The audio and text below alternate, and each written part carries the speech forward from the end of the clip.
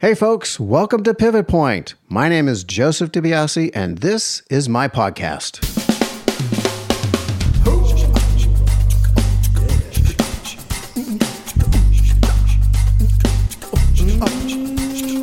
Hey everybody, welcome back. Welcome back to Pivot Point. Thank you for tuning in. You know, I usually go into some sort of, rant about what's happening, what's going on in my world. But I got to tell you, I'm just not thinking about doing that today. I want to really get straight to the show, and here's why.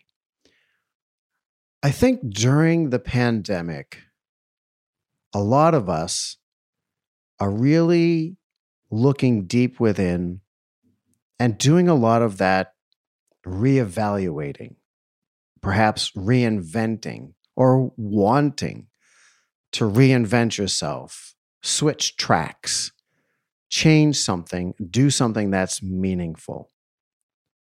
And I want to go straight to the show today because my guest's journey has so much wisdom from his experiences as an artist in the ups and downs of his life. I found it to be encouraging. When you find out that you're not alone in the way you think, for me anyway, it somehow takes the edge off of some of the internal pressure you put on yourself or that you feel. Maybe you're not putting it on yourself. So who's my guest? My guest is Richard Humann. That's with two N's, right? Humann. And Richard is an internationally known neo-conceptual artist. You should go check his website out at richardhumann.com. Definitely check it out. One of the things, but really here's two things I want to mention to you. The first one is that his first major solo art exhibition in New York was entitled Psycho Killer, after the Talking Heads song. And you're going to be like, huh? What? So he got David Byrne's permission to take the lyrics of one of his songs and lay it out in Morse code, which I just thought was brilliant. So he created a sculpture, which he laid on the floor, and it was 20 feet wide by 30 feet long with the lyrics of Psycho Killer in Morse code. I love that. The other thing that really hit my heart when I saw it on his website, it just froze me, is this piece of art called The Songbird Sings of Home. And he'll talk about it on the podcast, but I'm going to share it with you because I love it so much. Because of his travels all around the world, he has had these people that he's known write stories of themselves and their journey and send it to him. And then Richard cut it up and created a bird's nest out of it. I hope my description is doing it justice, but go to his website, richardhumann.com, and check it out. It moves me. I absolutely love it. So today's conversation, we go through all of the thought processes, the ups and downs of situations, and how do you handle that, and what happens next. Yeah. So here, everybody, jump on in, drink this up, earmark it, make this one of your faves. It's definitely one of mine. This is Richard Humann and I chatting it up.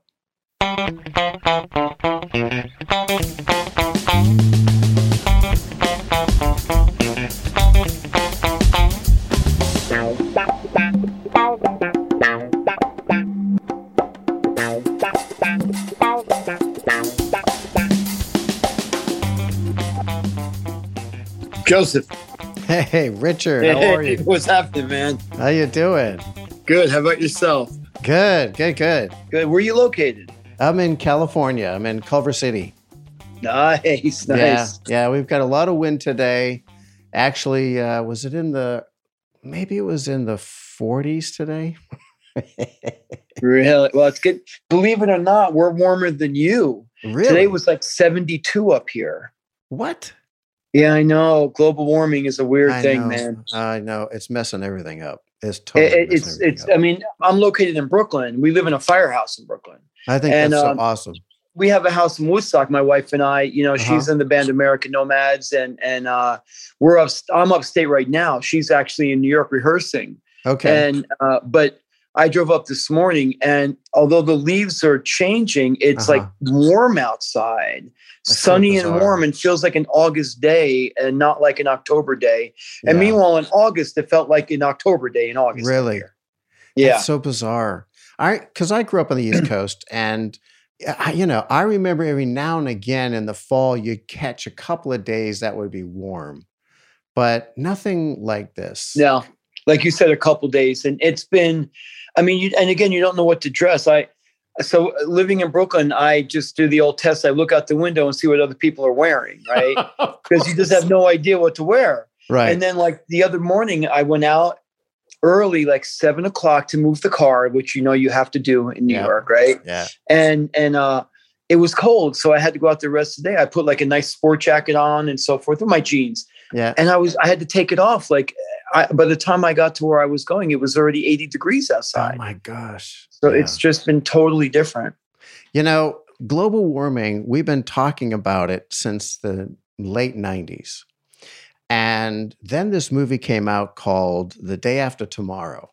I remember it. I do too. It was one of my favorite movies, but they talk about what we are experiencing now. And it's the strangest thing to be living out what was talked about in the late 90s, early 2000s. And it's not even that long ago, right? And the thing is, what amazes me, and yes, I'm an East Coast liberal, I confess, right? And this is the way I was raised, and that is it, and this is how I believe, and I'm not apologetic about it. But I don't understand, even people who don't, let's say, believe in global warming, what do you have to lose? Yeah. By cutting emissions or by making the steps.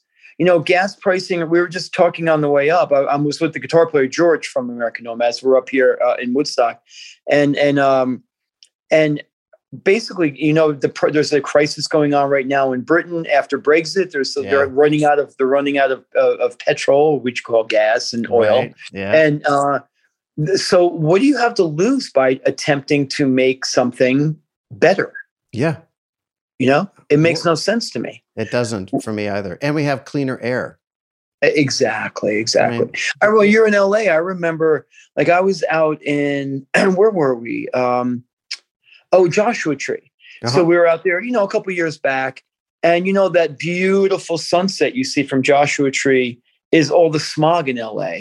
But I remember in the the 80s, what New York was like. When I first moved to New York in 1985, every night you'd have to wipe the grime off your face. That doesn't really exist anymore in New York. Yeah. But that's because of stricter regulations. It makes perfect sense. Yeah. So you were in New York in 85. I think that's when I got there. It was in 85 as well. I moved in March 1st, 1985 to New York City. Yeah. Yeah. From being in Brooklyn. Well, no, when I say New York, I'm from upstate New York, a small town called Stony Point. Okay. So, it's only, 40, 50 miles away, whatever, but it's a million miles away. Oh, like you're either, if you remember, the electrocholic acid test about Ken Kesey, and the one of them, on the bus further, you're either on the bus or you're off the bus. New York is like that, right?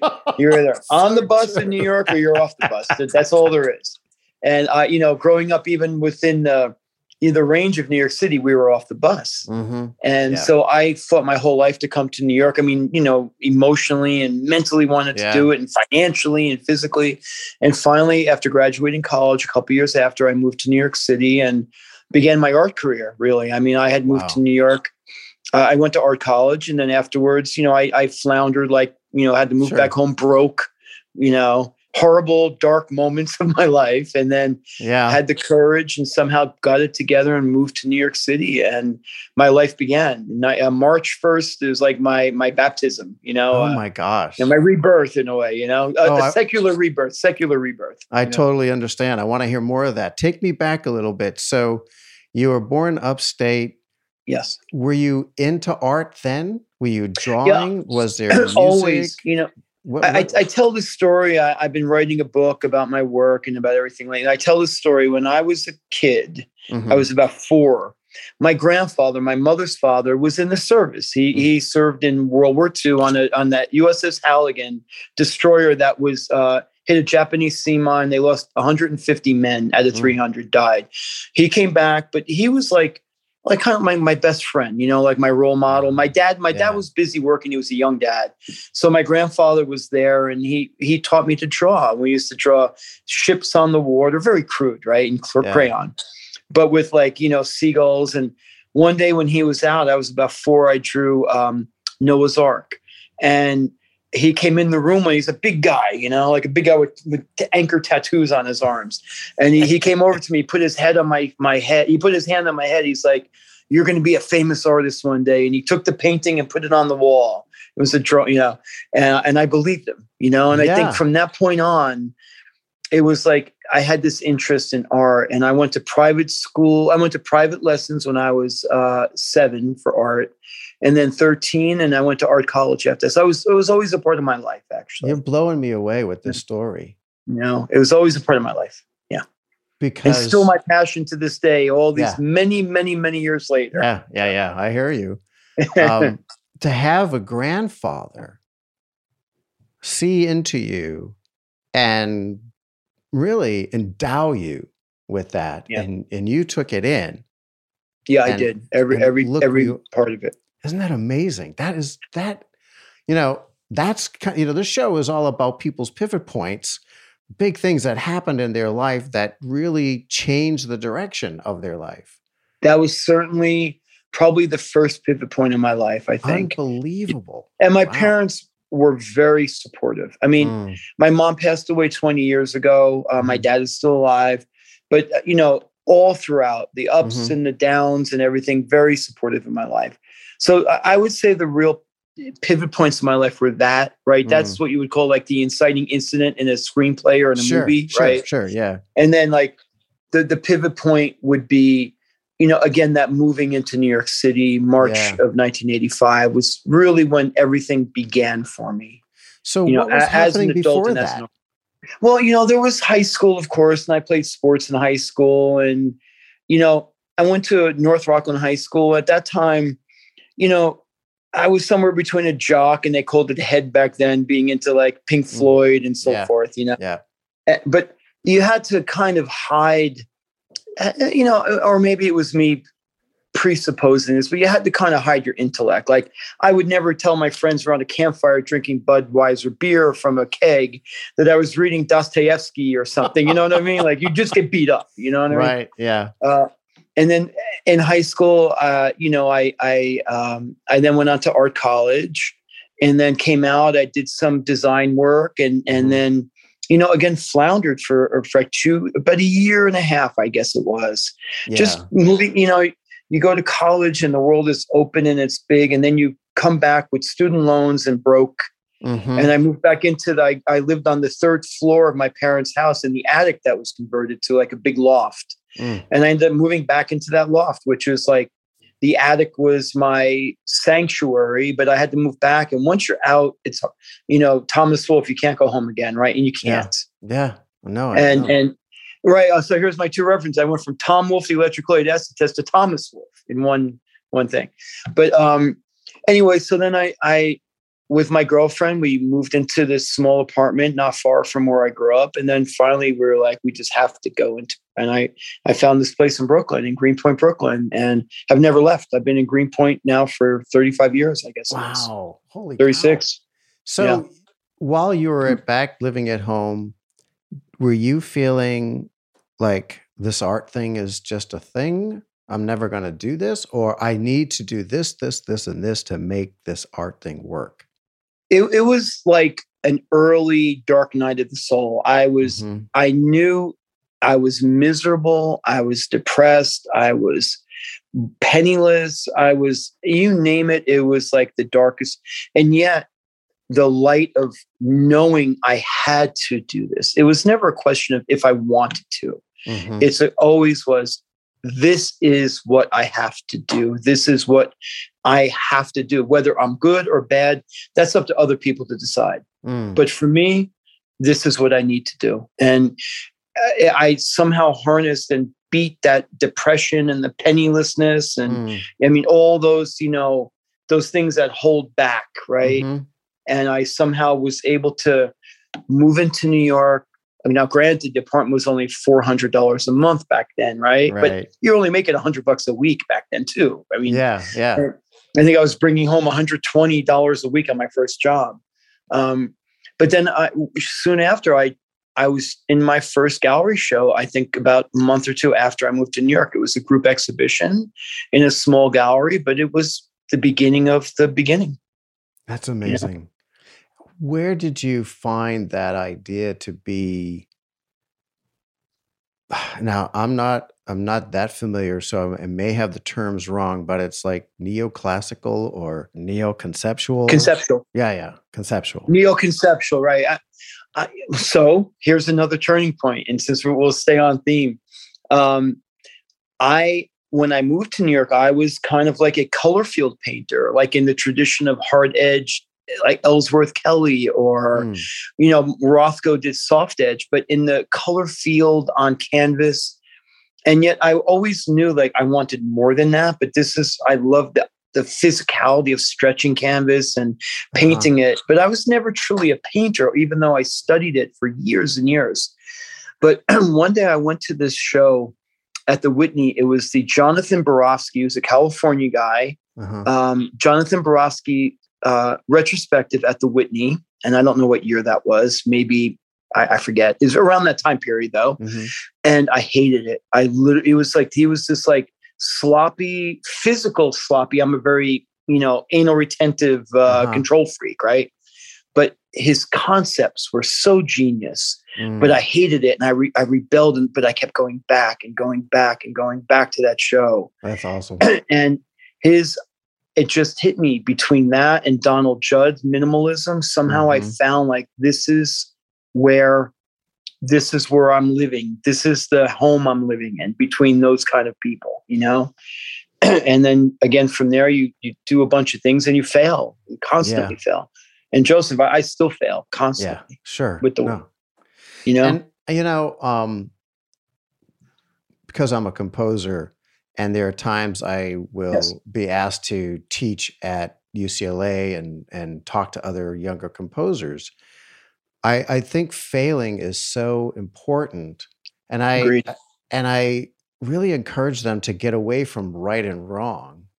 I agree. In the arts, there is no right or wrong. Right. And you start going after truth. And sometimes, it may have to be others' truth if you're serving somebody. Sure. But is it your truth? Is it what you want to say? And as you looked at the things that you said you failed, was it because you just weren't saying what you wanted to say? It didn't. That's exactly it. Right. It took me a long time to learn that, early on, I would have an idea. And then, like, if you're talking about composing, I would keep adding and adding and adding to my composition, which is a physical composition. And instead of subtracting from it, right? To subtract to the truth. I kept adding mostly out of fear, I would think. Dude, this is so awesome. It's so right on. But it took me, and something that's strange though, I learned my lesson and then talk about going home years later, after I had done a big solo exhibition, which we had talked about, I did a piece called Psycho Killer. I got permission from David Byrne from the Talking Heads to make this piece. But anyway, so years later, after I had done these solo exhibitions, I did this little show in Nyack, New York at the home of Edward Hopper. And because it was going home, everything I learned, I threw out the window out of fear because I was like, oh, the people I grew up with won't understand real neo-conceptual minimalism. And I started adding again and adding and adding and adding and created a monster of a piece that was just horrible. And I couldn't even go to my own opening. I went and oh no. I went, I don't drink anymore. I'm a vegetarian. I don't do caffeine. This is just me. Right. But, back then I just, at my opening, I'm just going to the bar and drink. It was so, I recognized it was so bad. I'm like, I'll see you guys later. I didn't even go to my own opening. Half the time I was just at the bar. And I learned the lesson from it. The lesson is be true to yourself. Like always be true to yourself. You know, I love that you're talking about fear because that's what gets in our heads. Of course. And it just, and you start second guessing, and it takes a lot of courage to let something just hang out there. It is still to this day, my biggest hurdle is to stop overwriting. It's the same with art. I'm a writer as well. And it's the same thing. You have to know when there's a cutoff point. Yeah. And, after a while you're polishing something up, but you think you are, but all you're doing is really taking away from it. You're not, you're really taking away from the power of the work itself. The work that I like, whether it's a score or whether it's, art or literature, is the stuff that, like a poetic sense, right? Poetry to me is beautiful because it conveys the message in a very short, easy to delivery system. And that's something that to me is very important as an artist as well, to be able to do that. I think that's so well said. I feel like even if I'm reading a book, it's really hard for me when there's so much description. I agree with you. My joke, and this is just me making something up, it's like I opened the door and the door creaked and it reminded me of the bed creak of when I was 10. And I put one step down to go down into this dark alley, going down the steps, and it creaked too. And I'm like, just get down the stairs. I know. Just get down into the basement. I read a lot, right? It's just, it frees my mind. But there are books like Gravity's Rainbow, and granted, genius, but there, for me, it's like, there's so much description. And then all of a sudden, like there's a talking dog and I'm like, what just happened? How did I get here? Magical thinking. Here we exactly. Go. But no, and that's what it's like with art too. And so for me, the artists I've always admired again are like Donald Judd or Rothko or people who have this like real, just beautiful sense of almost, and I'm not a religious person at all. I'm really an atheist, I would say, but I don't want to say I'm an atheist because that has a belief system in its own way. Yeah. I am what I am. Right. Yeah.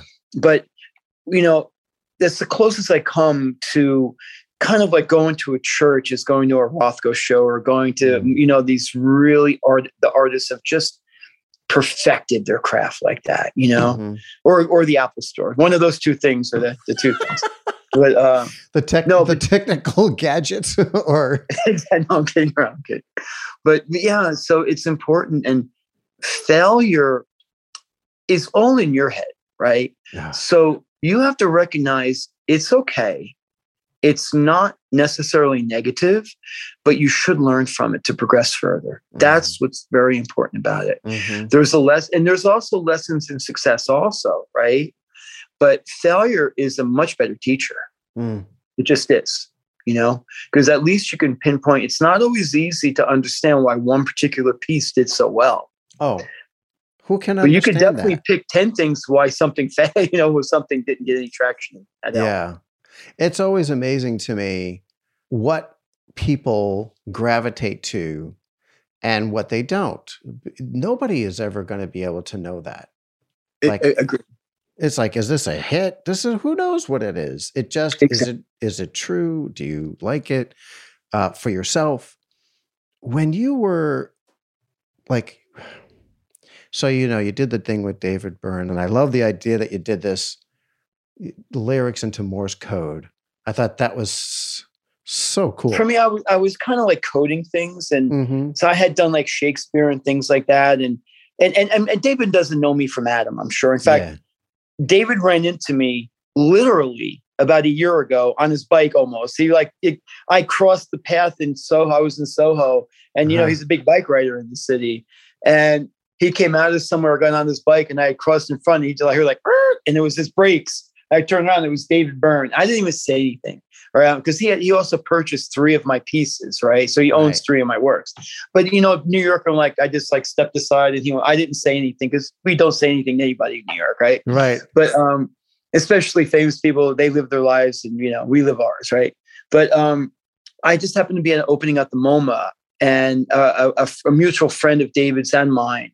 And he was like quietly in a corner, and I just happened to be there. I was on my way to Toronto the next day for an exhibition, and I had just received this big solo exhibition opportunity. And I was like, "Hey, I'm translating work into Morse code. I love Psycho Killer. Is it cool if I translate that?" He's like, "Oh, I love the idea," and he sent me a letter that said, "You have my permission to translate Psycho Killer into Morse code," and went ahead and built it. And I have a crazy story about that. The woman who bought it, multi-billionaire, owns her private island in the Bahamas, and flew me down. That's like 2 hours. You would have to carve 2 hours up for this story. Wow. She was a collector of mine, but she bought the piece eventually. And, but again, so when I do that work, I look back, that's 1998. My work is not that now, right? Mm-hmm. I'm sure there are, like you, with composing, variations on a theme, but it's not like I don't identify with that particular work anymore. That's a part of me, and I've grown from there. But that's how work is. Beethoven's First Symphony sounds like Mozart, and his Ninth Symphony sounds like Beethoven, right? And that's how you go. And so anyway, that's what it's like with that. So it was wonderful to have that opportunity. That was my first really big solo exhibition in New York. Was that Psycho Killer piece? That's amazing. Yeah. After that, did more opportunities open up, or is it an ebb and flow? Like in our world here in film, you can do a film and it can do well, but you might not compose another project for maybe a year. It depends on what. or maybe never, right? Or maybe never. I remember reading the Scorsese thing about after he had done Taxi Driver and Mean Streets, he couldn't work. And the story is he did, what's the one where the guy gets lost? After Hours. Remember, he's lost in Soho? Griffin Dunn, right? And they did that on a shoestring budget because he couldn't find a job anywhere. This is after the biggest movie in the history of the world at that time, right? Yeah. We have the same thing. That opened up opportunities for me. The gallery that I showed with Pick Me Up. So I became in their stable of artists after that. Sure. And I went from there to my next solo exhibition and ended up showing, I did a show with Andy Warhol, like right after that. And then I got into the Venice Biennale 2003, and then my relationship with that gallery ended at the Biennale and got picked up by another gallery. But it's certainly an ebb and flow. Trust me, you have to be prepared for my life. I'm like an operatic roller coaster ride is what I live on. That's how I live still to this day. No, I get that. I totally understand. There are times when you're just working and things are great. And then there are times where you just start wondering, is my career over? Have I been forgotten? No, I know. Trust me. That usually happens at 4:00 in the morning when you have that thought. Yes, of course. Yeah. And I joke about also, I tell this, and it's true though, but the house in Woodstock, I'm upstate right now. I bought in 1995 in cash. I happened to have a great year. And then the following year, I couldn't afford gas money to drive up to my house. Oh my gosh, dude. No, I'm exaggerating slightly, but not much. Yeah. And that's how life is. I remember also in 2000, I got my first New York Times review, and I got like Art in America, New York Times. And I remember thinking like, all this piled on me is Art in America, all these magazines, New York Times is the top of the top. Yeah. I didn't have another one. I was like, well, I can really get used to this. I didn't get one for 20 more years. I've done solo museum exhibitions and I've, cut down trees for $50 that's just how your life is. You have to be prepared for that. Let's talk about that for a minute. you have to be prepared financially the best you can. I get, Yes. you want to save a lot for the rainy day. Right. How do you prepare for the emotional roller coaster? And how do you also self-encourage? I'm okay. How do you prepare? You really can't, right? It's not for the faint of heart. It just isn't, right? And not everybody. It's not cut out for everybody. It just isn't. I'm married. My wife's a great partner of mine. She's in American Nomads, as I mentioned. So we're both in the same kind of life. Yeah, same roller coaster. Exactly. And sometimes we pass each other on the roller coasters, right? Yeah. But so you have to, if you're with somebody, man, woman, partner, it really helps if you're with somebody who understands who you are and what you are, right? And the life you live. If you're on your own, then you just have to just let yourself understand that, when you have money, and I've had lots of money, I've also had a Porsche, I mean, I've had a Porsche. Now I'm driving I've got an old Chevy Silverado. And that's just how it works. And you just have to, when you have money, you have to kind of live the same way as if you don't. Here's the good news. When I've had money, my life is not really much different than when I don't have money. It doesn't really affect how I live my life, right? Not really into a lot of possessions. All my money really filters back into the creation of my work itself.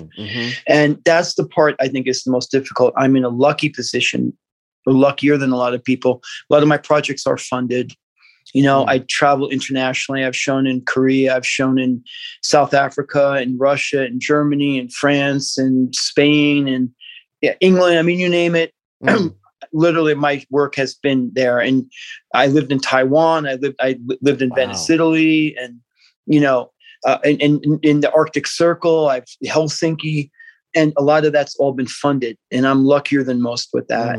But I'm also the type of guy that, if I'm getting 50,000 or 60,000 for a project, I spend 51,000 of the 50, on the work itself. Yeah.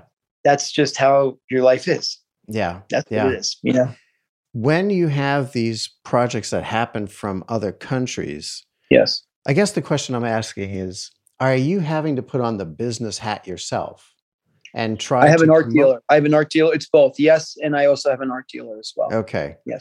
I was wondering how that is, because sometimes we have to do the same thing. We have to be out there hustling, meeting, networking, talking to people. I tell people 90% of my jobs come from relationships, people I know. No doubt. Is it the same way, like for you, to get somebody to give a grant or prepay for a show with the hopes that the pieces would sell? Is that how that business works? Well, so in the old days, it probably did, but it doesn't exist that much anymore, where a gallery will take you on and give you a stipend or to be able to create the work. So my shows like that are generally from museums, where museums are paying you for the exhibition, or organizations. Or I also got the Paula Krasner grant, which is a $30,000 grant, and that's just for that's like a consolation for just being in the business for so long. You know what I mean?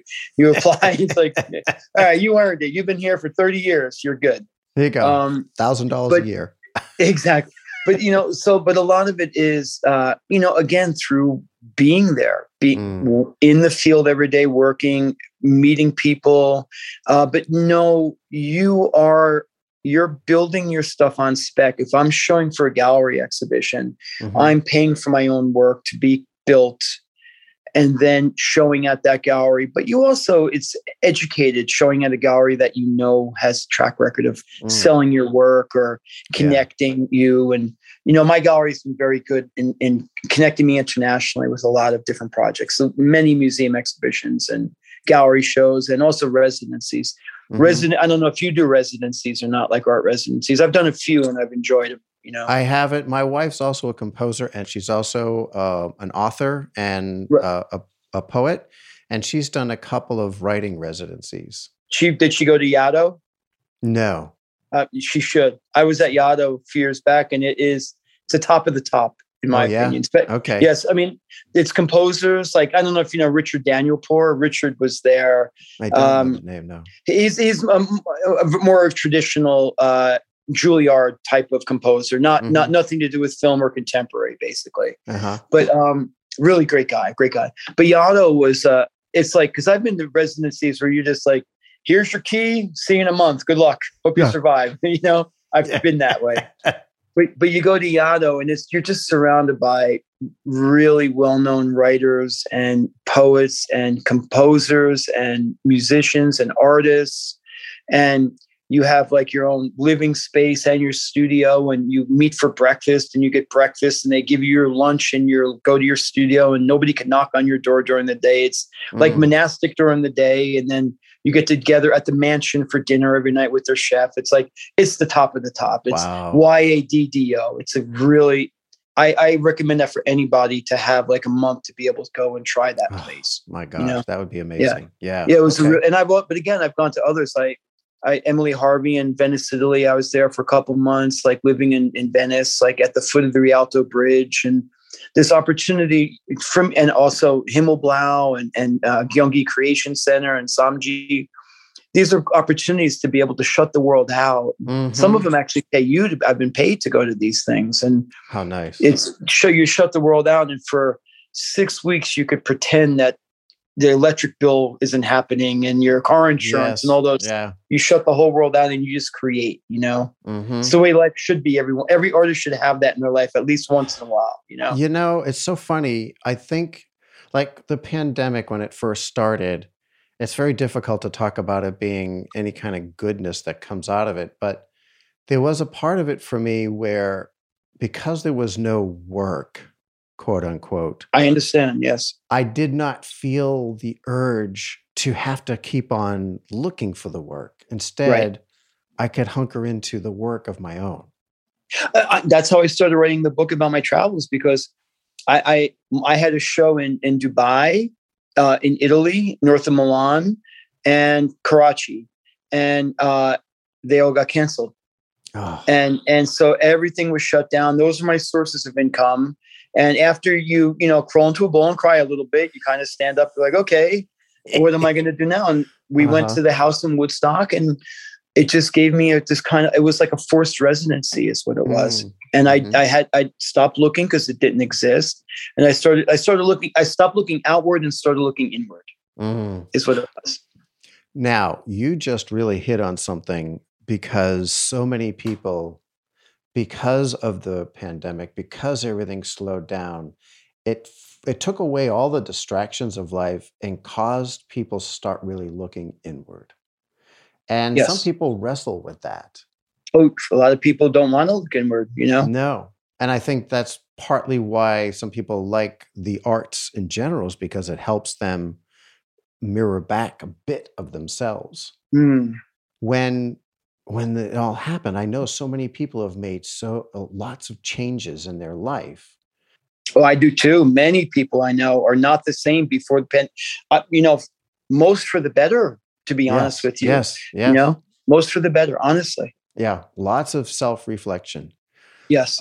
One of your pieces, I was on your website the other day and I saw this, and I want to make sure I get the name correct. I think it was Singing Bowls.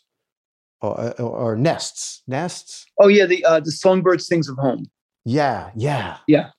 Where you reached out to people and they all sent their story in their original language, and then you made these bird nests. Yes, they're made from a material it's an acid-free material. It's not paper. It's like a poly something or other. I in my travels, like you talk about, I meet people from all over the world, and I love these people. Yeah. I'm really the kind of person that when I go somewhere in Taiwan, there are people I still exchange gifts with on their birthday, and they exchange gifts with me, from Taiwan to, Italy to China to Korea. People that are close to my heart. And these people, and I see the differences in their life. When I was up in the Arctic Circle with the Sami people up there, they're not different than us. Yeah, it's 30. When I landed, it was 35 below zero, and dark 24 hours a day. So there are differences, but ultimately we're all the same, right? We have this home experience, this experience growing up with our family, our parents, and how we were taught, and the yearning that we have in life. And I ask people to just tell me stories of their home written in the language that they grew up with. And I got works from all over, and then I printed them and cut them and wove them into birds' nests. And there's a metal armature, which is a branch that comes off the wall. And you can look inside there, and there's a physical manifestation of these stories all interwoven together, the way a bird would weave something from here and from there. Yeah. And that's the piece I created with it. And it means something to me, Oh, gosh. It really leapt off the page for me. Oh, thank you so much. Yeah. Because I love people's stories. That's why I do this show. There was this show, the germ of this show goes all the way back.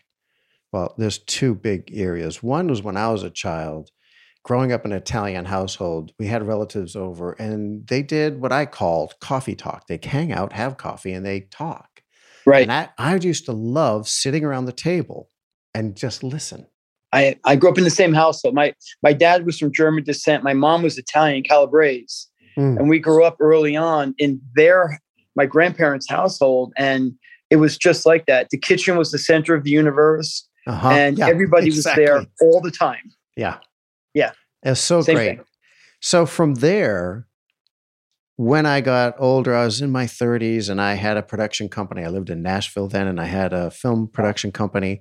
And one of the shows we developed, but couldn't get off the ground, was called Wisdom of the Elders, where I wanted to go around and interview people 80s and up, and hear their stories.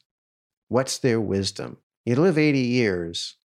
You know something. Something, And I'm fortunate. My grandmother lived to be 98. Her sister is now, is my Auntie Jenny 97? Wow. But they've seen things, they know things. Like, so from there, that's when I did this show. I mean, they saw coming out of the first pandemic, right? 1917, but they experienced Prohibition, 2 world wars. You name it. Yeah. Flight, the first man on the moon. I mean, they saw everything. Yeah. Everything. Yeah. Amazing, right? To the point where they're now using iPads. Exactly. I know. My wife's mom is 85 or something like that, and she uses the iPad now to play solitaire, but still she's using an iPad. Well, yeah. And my mom's in her 80s, and she does her iPad, and we Zoom. Right. That's why I tell my wife I want to live to be at least 100, and she's like, "No, I'm." I said that to my sister-in-law over the weekend. She just waved me off. But I want to be able to say I've seen all of these things happen. No, it's funny because I mentioned living in Korea. I lived on an island called Daebudo for a residency, but I've been there multiple times for exhibitions. And when you go to Korea, which I think is a fascinating country, just fascinating to me. And I've been up to the DMZ, walked through the tunnels, and I put a piece over the DMZ where we got brought in by the army because it was illegal for us to do this. This was just 2 years ago, right? But to go into what you're talking about, the first question when you're around people, the first question they ask you is, "How old are you?" Yeah. Like in America, if you get asked that question, you're offended, right? Yeah. Yeah. In Korea, they do it because it establishes a hierarchy. And the older you are, the more respected you are. So if you had done your show in Korea, it would probably be a massive hit. It's just counterintuitive or to our culture about that. We praise and idolize youth here. Yeah. Where other cultures will, praise and idolize age and wisdom. And that's the problem that we're living in right now. I'm not saying it's a problem. It's a reality, I should say. I'm not saying it's a problem. It's a reality, It is our reality. It's hard to feel as you get older, um, in some ways not valued. Your I opinion know. doesn't seem to be valid or inconsequential, perhaps. It's very strange just because of an age thing. Well, the good news is for us, at least, is that composers will create some of their best work at the later part of their lives. Architects begin their infants in their 50s and they're adolescent in their 60s in architecture. Yeah. So there are some of creative professions that are accepted, right? It's kind of like acting, I guess, right? Where you're very young and you get into things, then you go from like your 30s to your 60s with not a job. And then you start getting jobs again in your 60s to your 80s. And that's kind of like what we could be like. If you don't make it before a certain point, you kind of hope for the other part, like later on, you know? And I know I've noticed a lot of actors can be that way too. I mean, they have supporting roles in their 40s and 50s, but very few are doing lead role, men, but very few women, unfortunately, are doing lead roles in that. Yeah. I understand, which is utterly ridiculous. Ridiculous. It is. It is ridiculous. It is. I mean, do I want to use the word wrong? It's just not right, I guess. Not right. I agree with you. I agree. But again, as an artist, though, you know, I can try to point to so many artists over 55, you know, who really opened up. And because what happens, I think, as you get older, you have this wisdom, but maybe you shed a lot of the things that bind us in terms of caring or self-doubt or self-deprecation.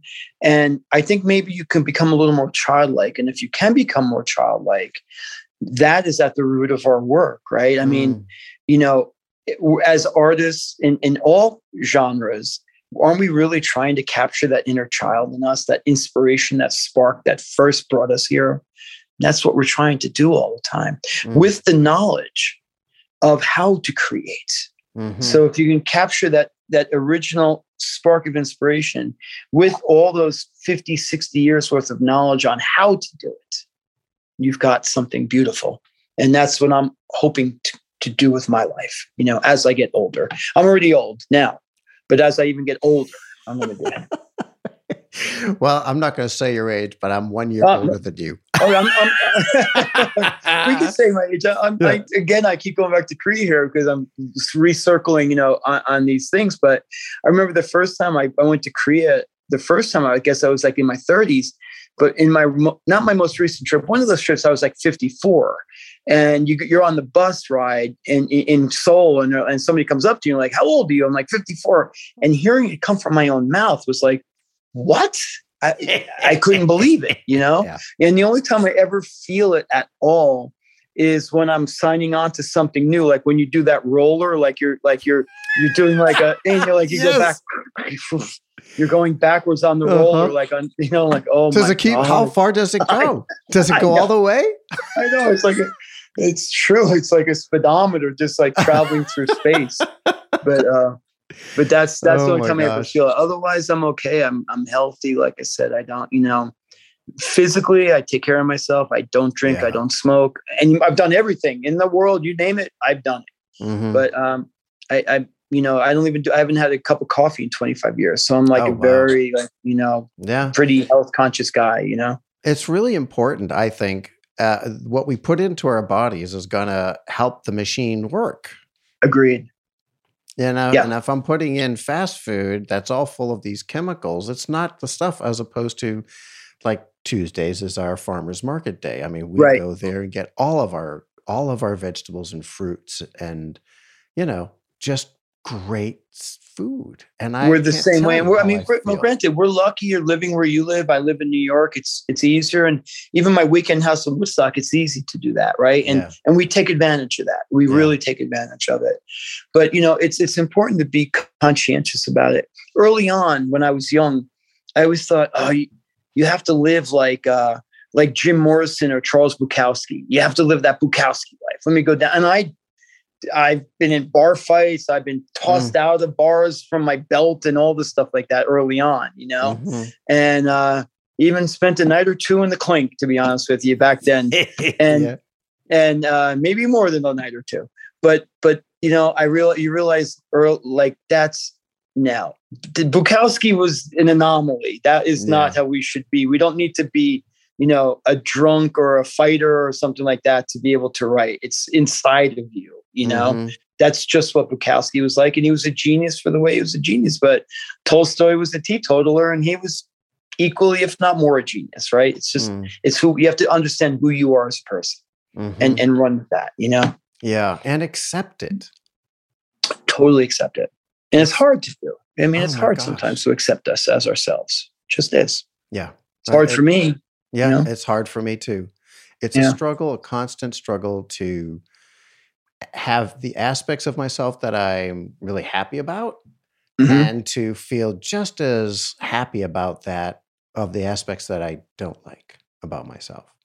Right. And it's hard to bring in that love and acceptance, but that is the place from which the creativity comes, that expression, that exploration. It's honestly the truth. And, again, I use the expression a lot. Louis Pasteur, chance favors the prepared mind, right? And it does. And chance favors the prepared life. And that is in all aspects. And I often get asked, I'm sure you do as well, like, where does your inspiration come from? Is it an epiphany?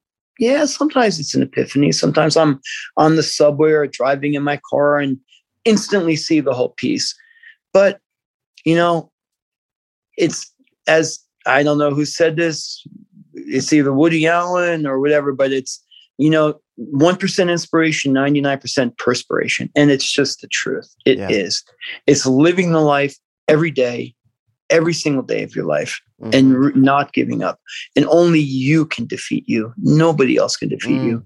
You're going to get turned down by everything you apply for. You just are. It's just the way it is. I don't even take it to heart anymore.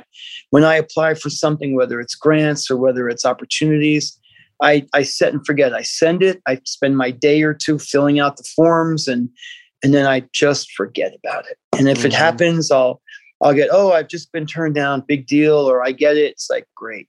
That's it. Yeah. I'm so glad you mentioned something like that because that is the life. You create, you submit, you say, here, I made this. And that's as far as we can go. Exactly. Make it and let other people tell you whether they like it or they don't like it or if it's good or bad. You just keep making it, And did this lesson come to you the hard way or just gradually through life? I think both. Both the easy way and the hard way. I started realizing, like, when I got things, when I got the Paula Krasner, when I got my first museum show, and I remember getting off, well, not my first actually, but maybe it was a couple of museum shows later, solo. I remember getting off the airplane and in the back of the car that picked me up at the airport and going past the museum and seeing my name on the banners they put outside. Like, that was great, but it wasn't like this, oh my God, this is what I worked for my whole life. Right. And when I get turned down by something, it hurts a little bit, but it's not devastating. Just starting to realize it doesn't move the needle so far in a direction either way, the victory or the defeat, right? Yeah, yeah. And the ones that are like when somebody had called me, they were in some lecture at some university in Tennessee or something, and they happened to be at the lecture. Like, Richard, they're teaching about your work here. And I was like, wow, now that moves the needle for me. Yeah, yeah. That moved it for me. So it's just understand that. Both the defeats, the victories, and just the overall, the mundane as well taught me how to be this, Yeah. That's what it was. Yeah. And yourself, you've had some great success too. Well, thank you. Yes, I've had some success. And for me, it was, I did have a bit of disillusionment. That's how it came to me. Thinking that, okay, I've broken through the fabric, and interesting. And it was no such thing. Well, it's funny, first off, that you say that, because I always use the expression piercing the veil. So we're both talking the same way, right? Yes. It's not crashing the wall. There's no crashing the wall. It's piercing the veil is what it is. It's a little delicate thing that you might miss if you actually aren't paying attention. Right. But I felt the same way. It's like, oh, I've worked my whole life, and I'm like, I'm still in the hotel by myself watching Shrek in, Urdu. You know what I mean? It's like, oh my gosh, I totally understand. Yeah. And this is the way it is. I'm by myself, eating by myself, looking out the window. Shrek's on, and it's in Urdu, and I'm in Karachi. And that's really cool. But it wasn't like, Right. Yeah. It wasn't like in the movies where you're showered and champagne pours, and it wasn't like that at all. And I've had those moments too, and they don't really mean much, They don't, because they pass. It's just a moment. Exactly. And so that experience has taught me to go with whatever the flow is. If it's a bigger project, that's great. Let's have that experience. Yes. If it's a smaller project, okay, let's have that experience. If I didn't get a project, okay. I have a friend who always listens to this show. Exactly. That's exactly what he always says. We'd always have these philosophical talks, but when something is over, be it you did it and it was great, or it didn't work out at all, he just says, next. That's the same with me. It has to be that way. And I talk to young, because I lecture, I don't teach. I've often, first off, I don't even have a bachelor's degree. I left college after I graduated with an associate degree in art, and I figured I want to get into the world. I really want to get my fingernails dirty. And I took classes here and there. So I probably have these non-matriculated credits that maybe could each equal something one day, but I never put, well, come on. It never changed my life. And, but I've lectured at master's programs, right? Yeah. At Brown and so forth. So I couldn't even be a student at half the schools that I lecture at, right? Yeah. So it's just the way it works out in life. But, I always tell the people exactly what you're talking about. It's like, they'll ask me, how do you define success? And it's not a lot what we've been taught. It's not buying the Ferrari, or what it is really like the spring in your step on the way home from the studio at night. Your ass is either dragging or you're walking briskly, feeling good about life. And that is how you judge success. There's, it's just the way it is. It's about your work. It's not about the riches or the cost of what it costs to make your work. Yeah. It's about what you feel about your work and what you've put into it and what you're getting out of your own work. To me, it makes sense. Yeah, absolutely. By the way, with Woodstock, I don't know if you saw on the site, what's today? Today is Tuesday. So 4 days ago or 5 days ago, Thursday evening, I made a little film called Caged. And I originally premiered in Pakistan and then was just projected onto the Manhattan Bridge on Thursday evening. Oh, through a gallery called White Box, projected it. And so during the pandemic, as a composer, you must know John Cage, Sure. And so 433, I always say the infamous 433, the 4 minutes and 33 seconds of silence, premiered in 1952 in Woodstock, New York. That was the premiere at the Maverick Concert Hall up the road from my house.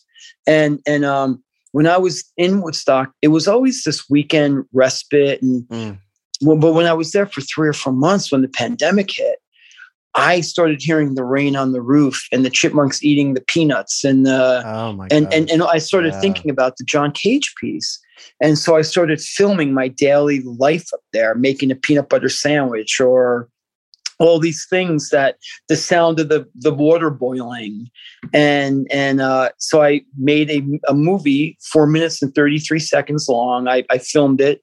George LaGrange, who's also an American Nomads, he did the editing. I would send him every day WeTransfer files at the end of each day. And he cut together a 3 movement piece that's 4 minutes, 33 seconds long, called Cage, the double entendre, of course, John Cage and being Cage for the pandemic. Yeah. And we just showed that again this week. So I'll send you a link to it. It's on my Vimeo. I think it's private, but I'll send you a link to it. Oh, I'd love to see that. Yeah. Absolutely. And I was like, oh yeah, John Cage knew what he was talking about when he did this, 50 years ago. Well, that's the thing. When I first heard about it, I thought it actually made me a little angry because I felt like he was just duping everybody. Yeah, I felt this when I first heard too. And then I'm like, okay, I get it. It's so funny because he took what he did very seriously, right? So the gallery that picked me up in '98 was kind of connected with the Fluxus movement. And the Fluxus movement is Nam June Paik, Shigeko Kabuto. Oh my God, there's just Allison Knowles anyway. But so there's so many at Fluxus, right?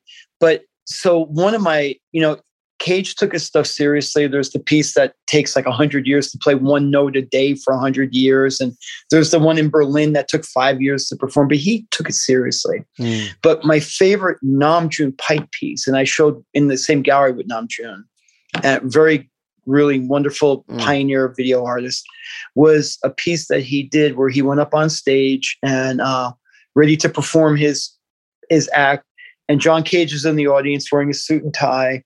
And Nam June, when he started, ran off the stage with a pair of scissors, cut John Cage's tie in half and ran out and never came back. And that was the piece, which I think is brilliant. But apparently, like, John Cage got really pissed off about it, So it's like he got caged by his own work, Wow. Yeah. I didn't know that story. That's amazing. Holy cows. Yeah. So anyway, those guys were geniuses and true pioneers. And we people our age know the 60s movement, the music of the 60s and the art. But just the beat poets and the pioneers before these guys were they were prophetic with what they did. They really were, prophetic. I think there's a level of courage to be prophetic, and there's also a level of I must. Well, that's what it is. It's the truth. It is I must. Exactly. And we're back right to where we started this conversation off with. And that is so true. That's what it is. I must. I'll get a tattoo of that, Oh my God. This is the truth. That's a brilliant idea. Yeah. And it's what it is, right? That's a brilliant idea.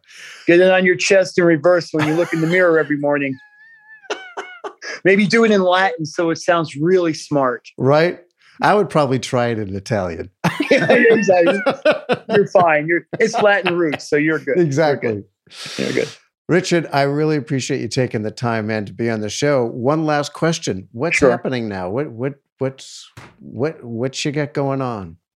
Well, climbing out of the hole right here, right? I mean, so things are beginning to open up. The show that was canceled in Italy supposedly is back again. I'm working on that. That is back to the Songbird piece. It's kind of a musical composition I'm doing. And these are just conceptual ideas. So that piece is right now, I'm titling it in studio called Suburdia. And what I've done is I've gone to homes and recorded the sounds of doors creaking or the fridge opening and all the sounds that a home makes, and putting together bird calls with the sounds of a home. And that is a piece that will be projected in a space in Italy. So there are like songbird sounds of the home itself, like calling people to the home, like comfort. And that's the piece I'm doing right now. Love that. That's Thank awesome. you. Thank you. And just back again, just get, as musicians say, I'm just going to the woodshed every day. That's all I'm doing right now. Awesome. Richard, thanks so much, man. Joseph, thank you. Really appreciate it. Yeah, thank you. It's been a thrill. Really thank you. And reach out anytime. Ken has our contact. So please, anytime, be in touch. Let's stay in touch. I would love to let you know what's going on in my life, and the same with you. Seriously. I think that would be awesome. I love it. Cool. That's really great. Cool. After every podcast, I'm pretty sure I go something like, right? And I got to tell you, this one really it really hits home for me. I appreciate Richard's honesty, his humanity, his vulnerability about his journey.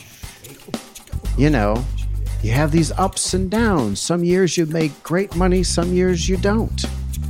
And I love how he has worked on himself to really stay focused on the process mindset, not the project mindset. You know, that black hole that we all tend to want to go down of why isn't this happening the way I want it and why didn't I get that the way I wanted? I really appreciate the vulnerability here. It really is an encouragement to me, and I hope it has been for you.